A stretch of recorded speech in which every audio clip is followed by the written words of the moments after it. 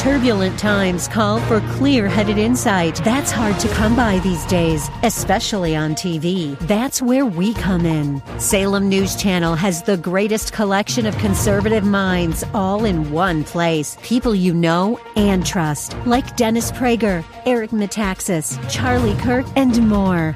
Unfiltered, unapologetic truth. Find what you're searching for at snc.tv and on Local Now, Channel 525. The Cal Thomas Commentary is brought to you by Values Through Media.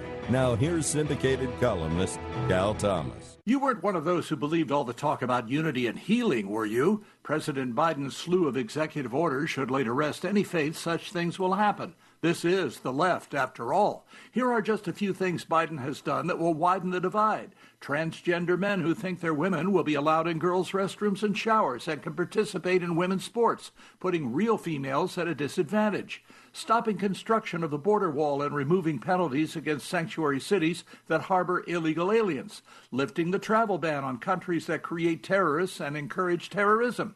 Rejoining the corrupt World Health Organization, despite its leaders' ties with China. Amnesty for 11 million illegals already here, which will encourage more to come. Student loan forgiveness, adding to the debt, federal funding of abortions. All of this and more were evident during the campaign. Why did so many, including Christians, vote for Biden? It makes no sense, other than their hatred of President Trump.